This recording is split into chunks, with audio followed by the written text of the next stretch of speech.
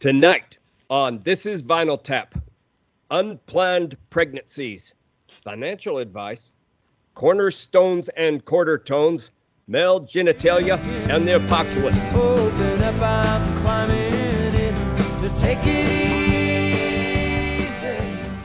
This is Vinyl Tap.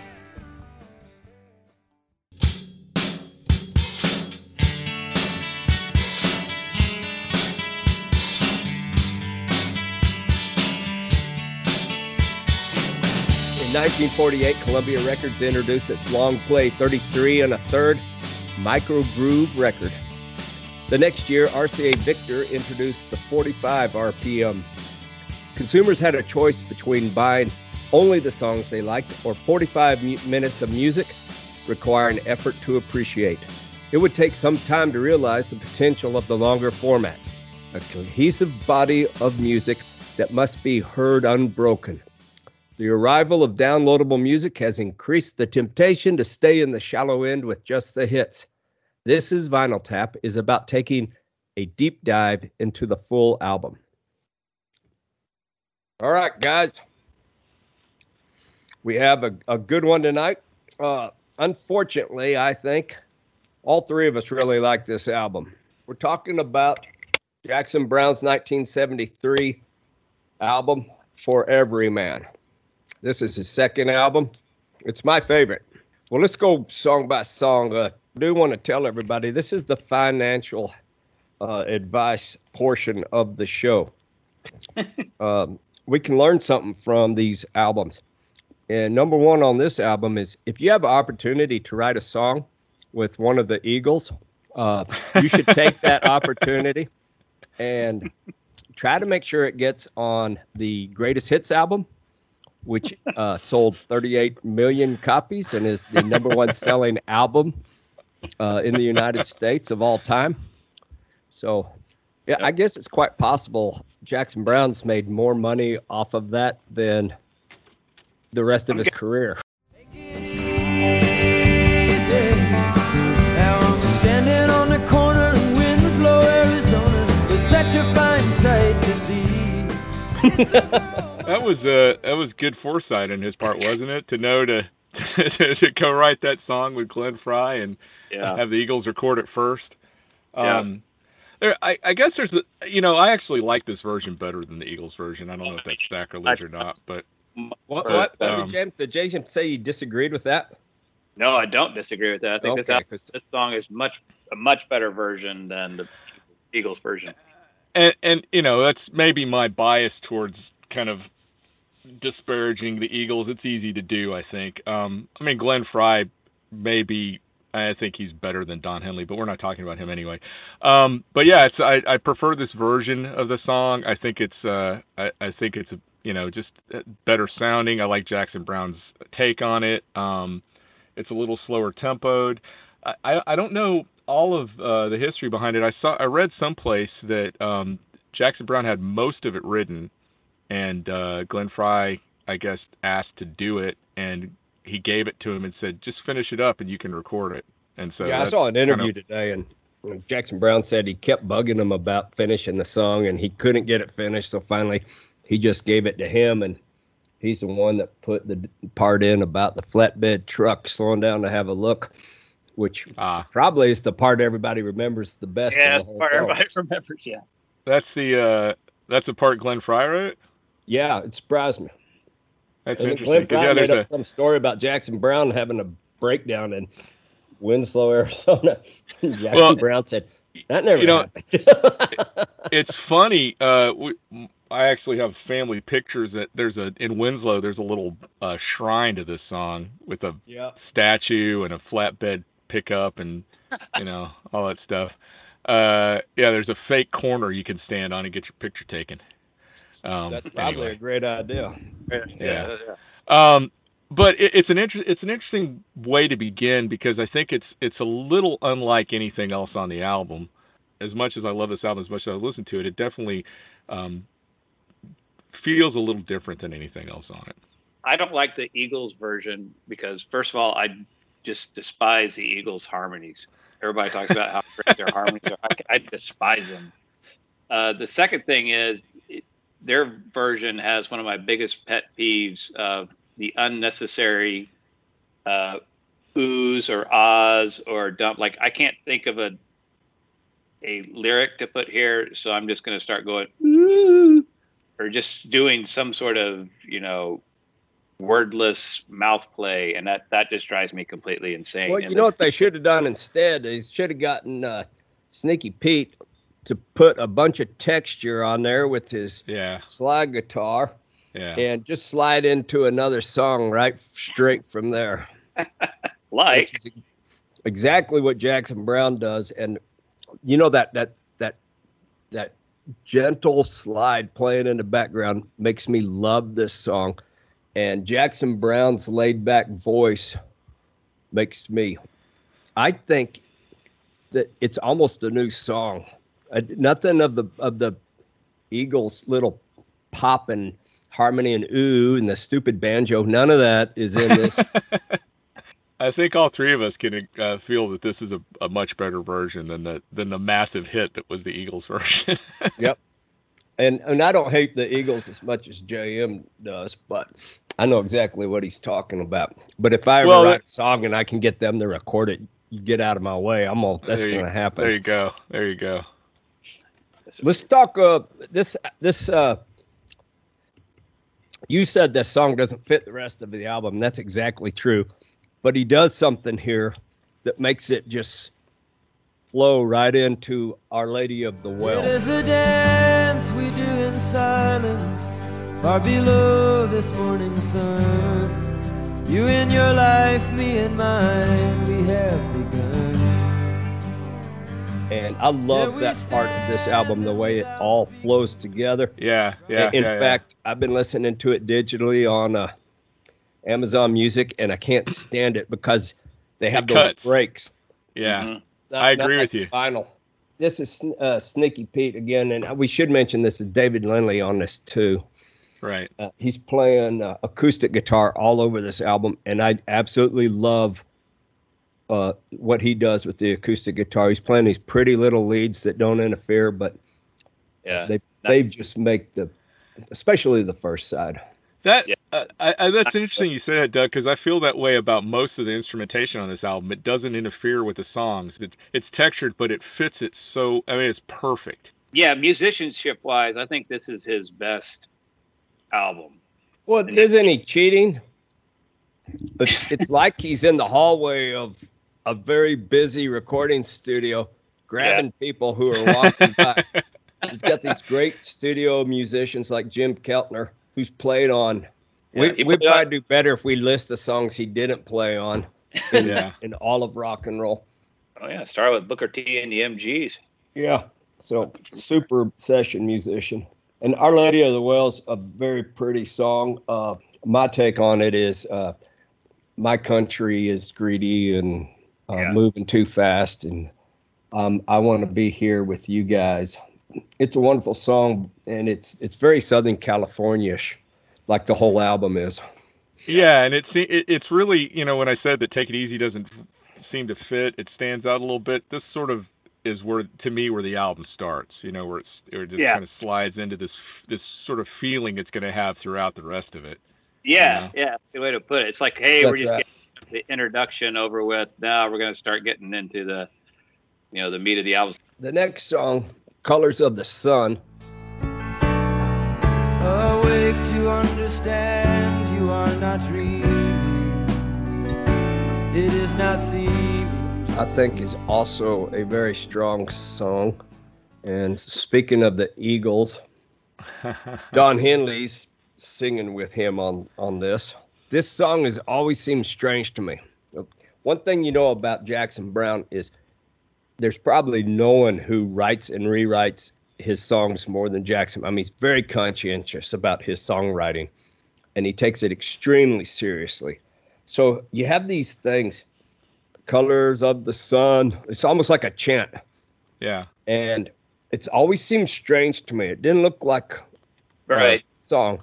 So I just got curious, and I've been listening to this album most of my life, and finally I got this idea, and I looked up the verses and counted the syllables.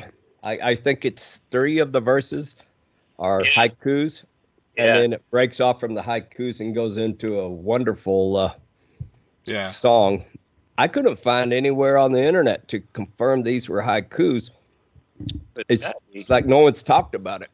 Well, I couldn't unhear it once you said that. He starts it off with that strange sort of chord progression, and that's what he's doing the haikus over. He does that like 3 times through the song. I think it's interesting he pulled something off like this and never talks about it. I'd be so proud of myself if I came up with that. That increases my opinion of Jackson Browne immeasurably. One of my favorite keyboard players in all of rock history is a guy named Spooner Oldham. He's done soundtracks. He's used to work with Dan Penn. He comes way back to those old days, writing like you ain't nothing but a hound dog kind of guy.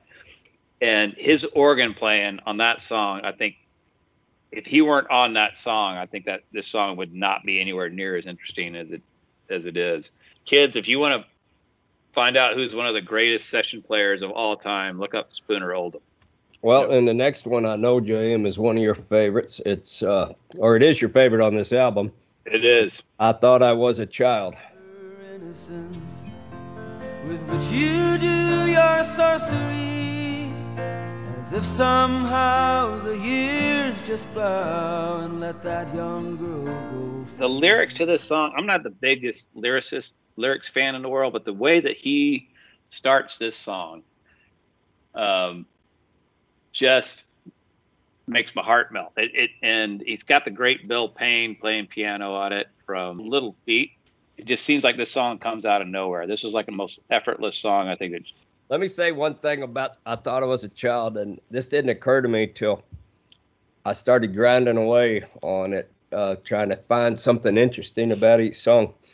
I think this is Doug Cooper's theory of songwriting. I think as a songwriter gets more confident, they become less obscure, less cryptic. Yeah. And I Thought I Was a Child is not cryptic at all. Right. He's confident enough now, and it's the lyrics are exceptional. You can't say anything bad about the lyrics, but they're perfectly clear. There's nothing hidden. Right. And one other thing about I Thought I Was a Child, I think this song is foreshadowing of Late for the Sky. It is the kind of song that's going to be all over Late for the Sky. It's different than the rest of the songs on this album. It fits fine, but if you want to know what the next album's going to be like, I Thought I Was a Child is the example I would give you. Okay, next is the biggin. Yeah, These days. Well, I've been out walking. I don't do that much talking these days. These days.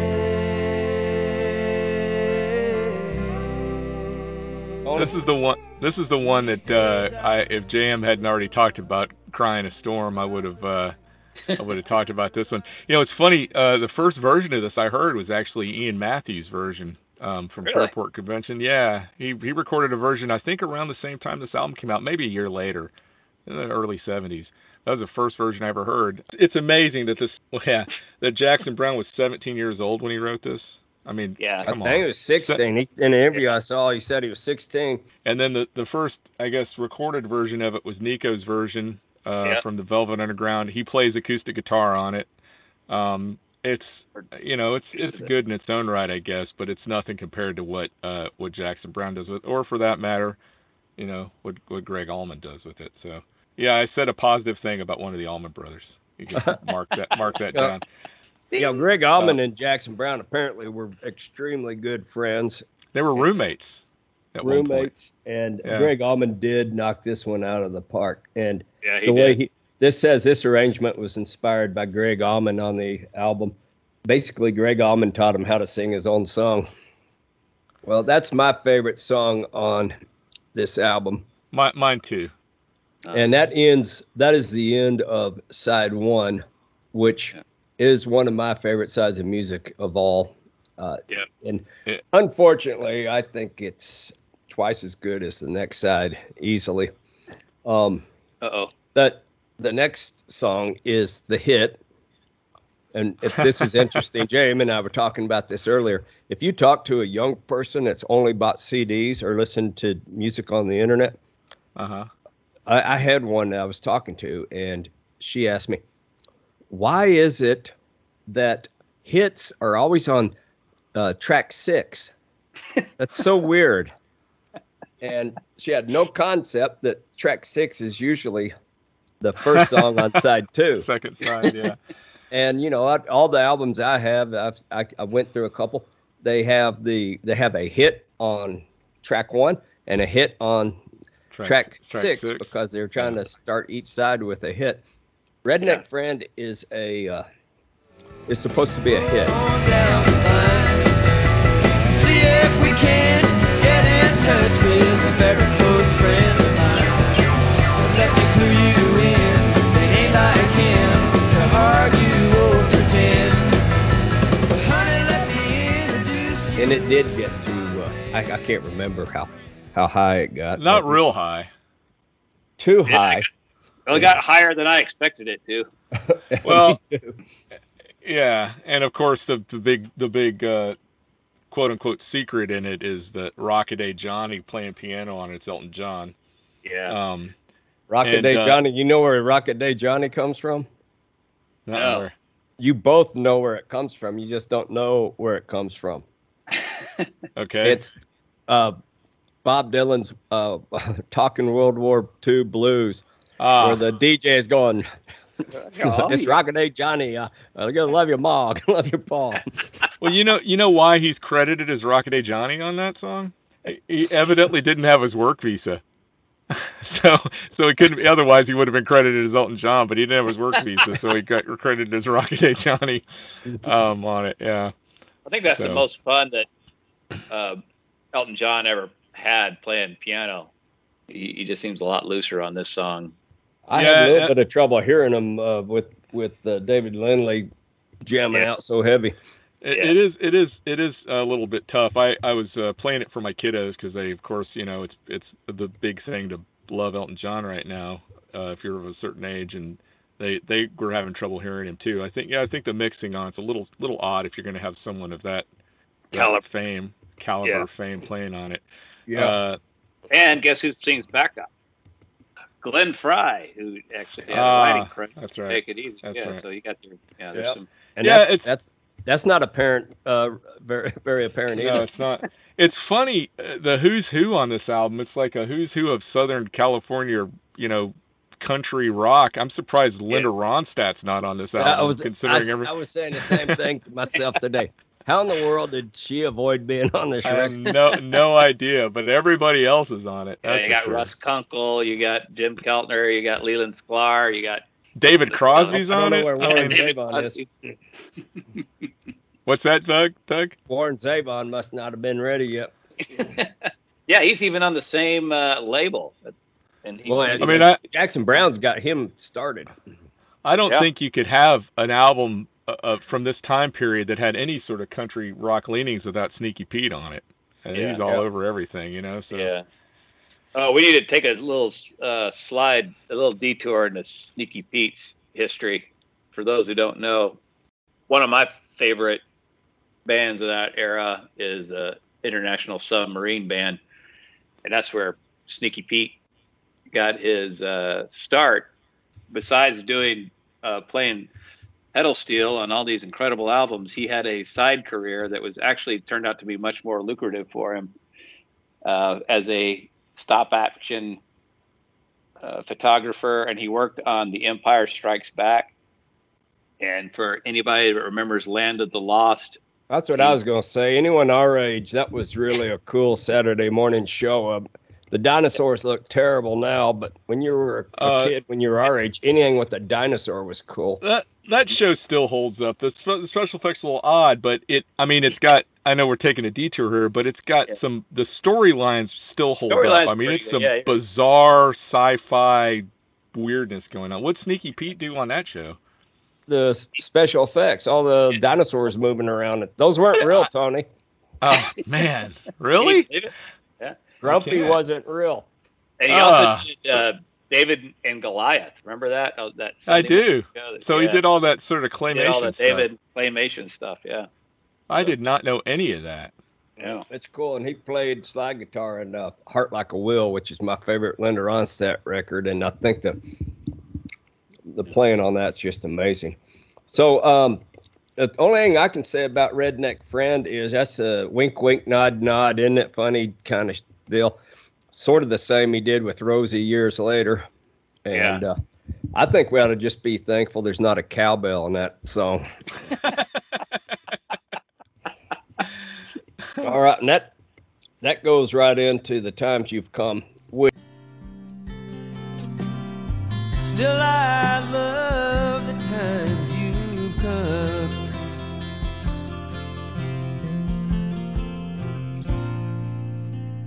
When you went away, taking all that I built Which, my false road. That fits better on the first side of the record than right after that. But here it finds itself right after Redneck Friend and right before Ready or Not. The acoustic guitar interplay on this song I like quite a bit. There's a little bit more Jackson Browne showing his acoustic guitar playing ability. And, of course, David Lindley just always can find the exact right arpeggio to hit when he plays. And then his solo on this, I think, is very good. Who sings harmony on this one? Okay, so this is something that I don't understand. Bonnie Raitt is a fine slide guitar player. Uh-huh. But it seems like almost every album that she guests on during this time period, between like 1970 and 1978, she's always a backup singer. Yeah. Well, no guy wants some girl getting up there with the guitar playing better than he can. I think Doug hit the nail on the head with that one. Yeah. Well, the next song is Ready or Not. I can't stand this song. Really? I think, you know what I said about Redneck Friend? I'm Ready or Not. I'm just glad there's not a Jew's harp on it. I like this song. I like this song too.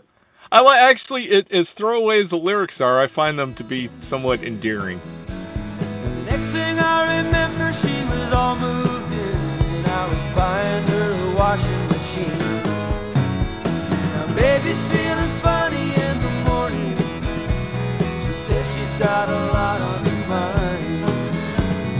Nature didn't give her any warning, but she's feeling better. Yeah, I think that just a little too cute for me. No. I like the way that first verse ends, or I don't know. I don't know. Yeah, I just like that. I guess we'll reach some understanding when we see what the future will bring. I like that line. I think it's a good line, considering what the subject matter is.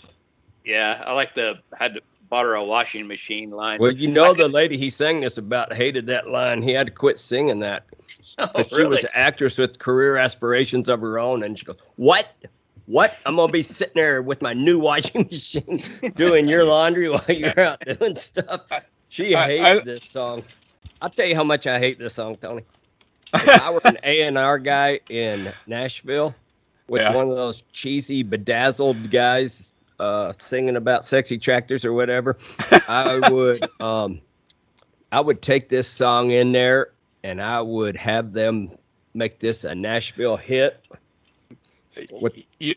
I think it fits perfectly, and it even has that deal at the end of the verse where it goes bum bum bum, like it just sums it up or something. You know what I think? I have a theory about this. One of the reasons you don't like it, it's extremely reminiscent of later era Jackson Browne.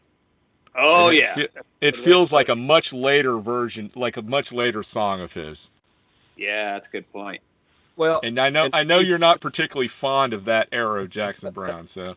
No, I really appreciated it when he became an expert on energy and everything else in the damn world. But, this song wouldn't bother me so much if it were somebody other than Jackson Browne. I got you. That makes sense. I can see that. If it were Jimmy Buffett, I would say that's good for Jimmy Buffett. It's a little better quality, I think, than Jimmy Buffett songs. I like it. I think the lyrics aren't that bad. It marks David Lindley's first time playing a violin for a fiddle on a Jackson Browne album. I do like the fiddle on this song quite a bit. I could do without the "Bless My Soul, She's Got a Rock and Roll Band." Well, like I said, the lyrics are a little throwaway, but there's something about them that's charming. I'm glad we got past Redneck Friend and Ready or Not. Sing My Songs to Me. I would put this as one of the songs in the middle as far as quality on this album.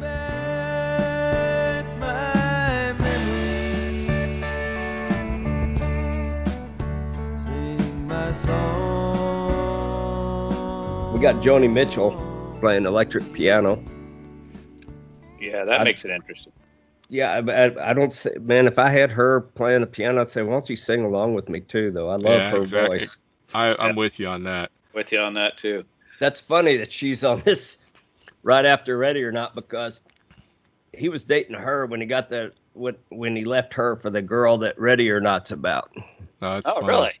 Yeah, who is Ready or Not about? It's his wife. Unfortunately, she committed suicide. Who did Joni Mitchell not date, and who did Jackson Browne not date? That's a good question. If I knew when I was younger that Jackson Browne had dated all these women, I would have started writing sensitive guy songs in high school. So the bass player is Wilton Felder. And what's interesting about Wilton Felder is he was a jazz saxophone player.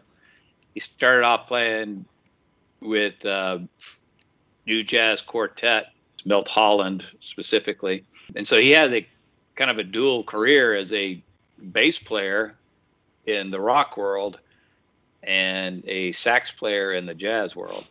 Well, he was the sax player for a band called the Crusaders, which I believe were called the Jazz Crusaders before. Yeah, Jazz Crusaders.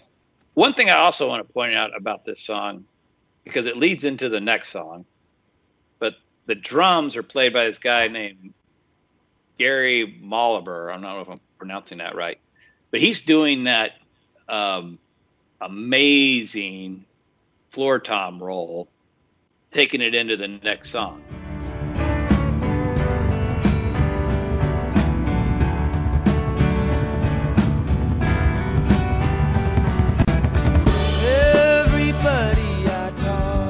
I don't understand how he does that.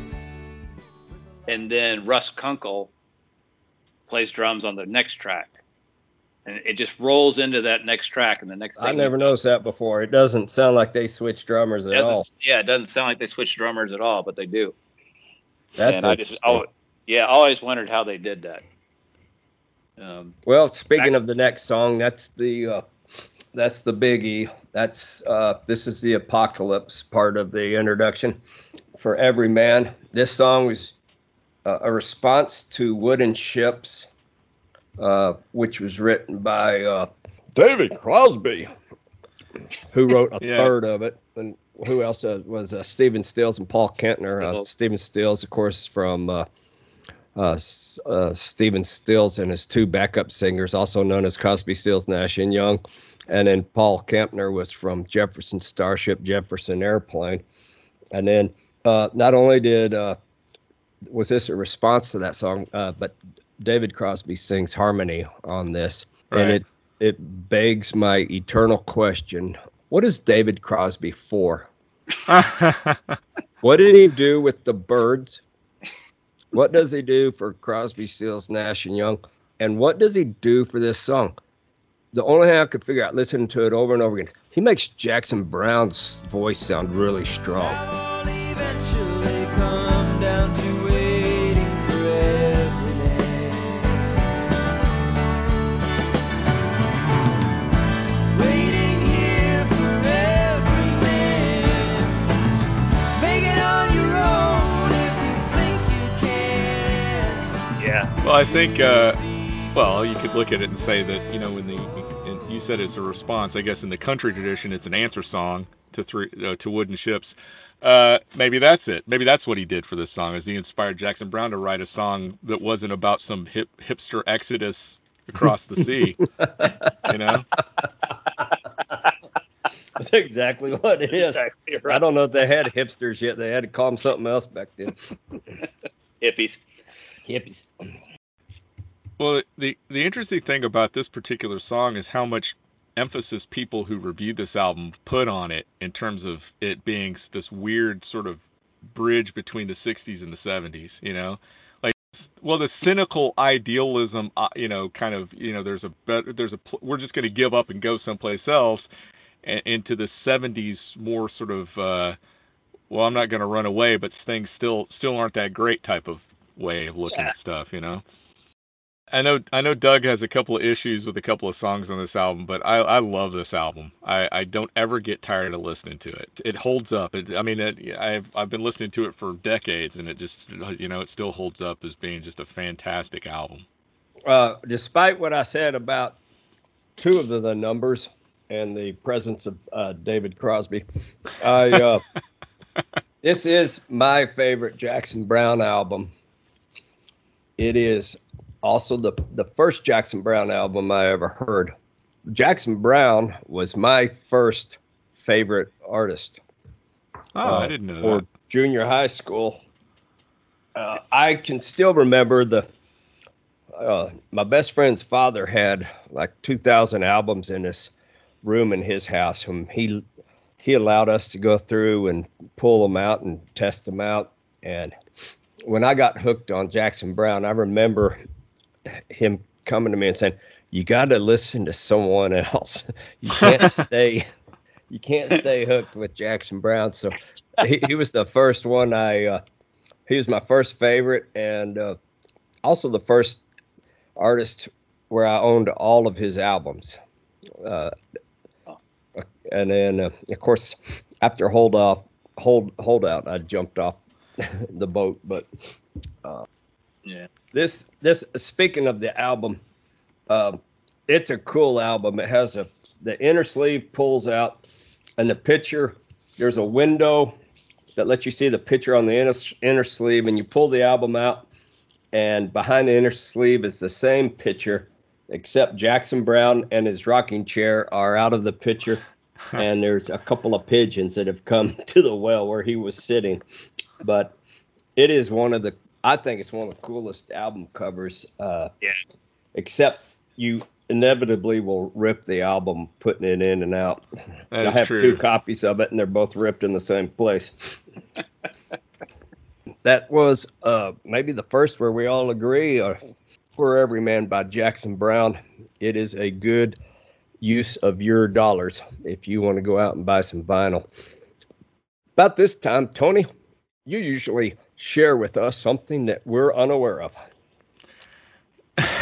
Yeah, I thought tonight I'd talk about a band that I adore. Talking about when you're talking about Jackson Browne owning everything or owning up to a point everything by him, I think I own everything by this band, the Bottle Rockets. They put out an album most recently in late 2018 called Bit Logic. It's as fantastic as anything they've done. They don't seem to have missed a beat. They're on the country rock spectrum of things. JM and I have seen them live a couple of times. Little quick story about them. They were having some trouble with their bass amp one time when we were seeing them. I mean, it took them probably 15 minutes to figure out what the problem was. And they finally figured the problem out. And the lead singer, Brian Henneman, after they were able to figure it out, just walks up to the mic and says, "Well, there's only one thing we can do now," and they launched directly into Cheap Trick Surrender. So it was a pretty cool moment.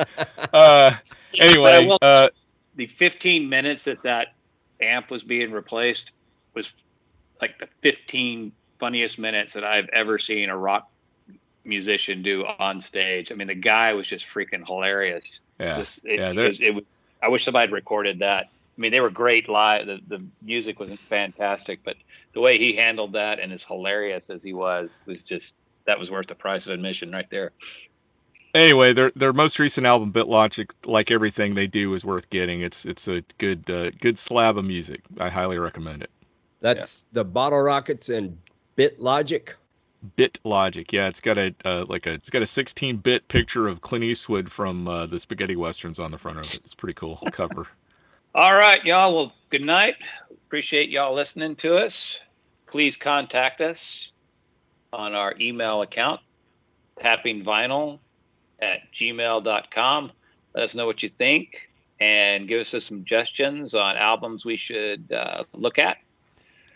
And we also want to say a special hello to our friends in Clichy, Ile-de-France, and to our friends in Lake Stevens, Washington. Keep listening to us. Pass us around. Really appreciate y'all downloading us and letting us hear from you. Next week, we've got another fantastic album that we're going to be looking at. Dire Straits, Making Movies, an album that was made in 1980. So for our host, Doug Cooper, for our co-host, Tony Slagle, and from yours truly, your producer, Jonathan Rowe, this is Vinyl Tap.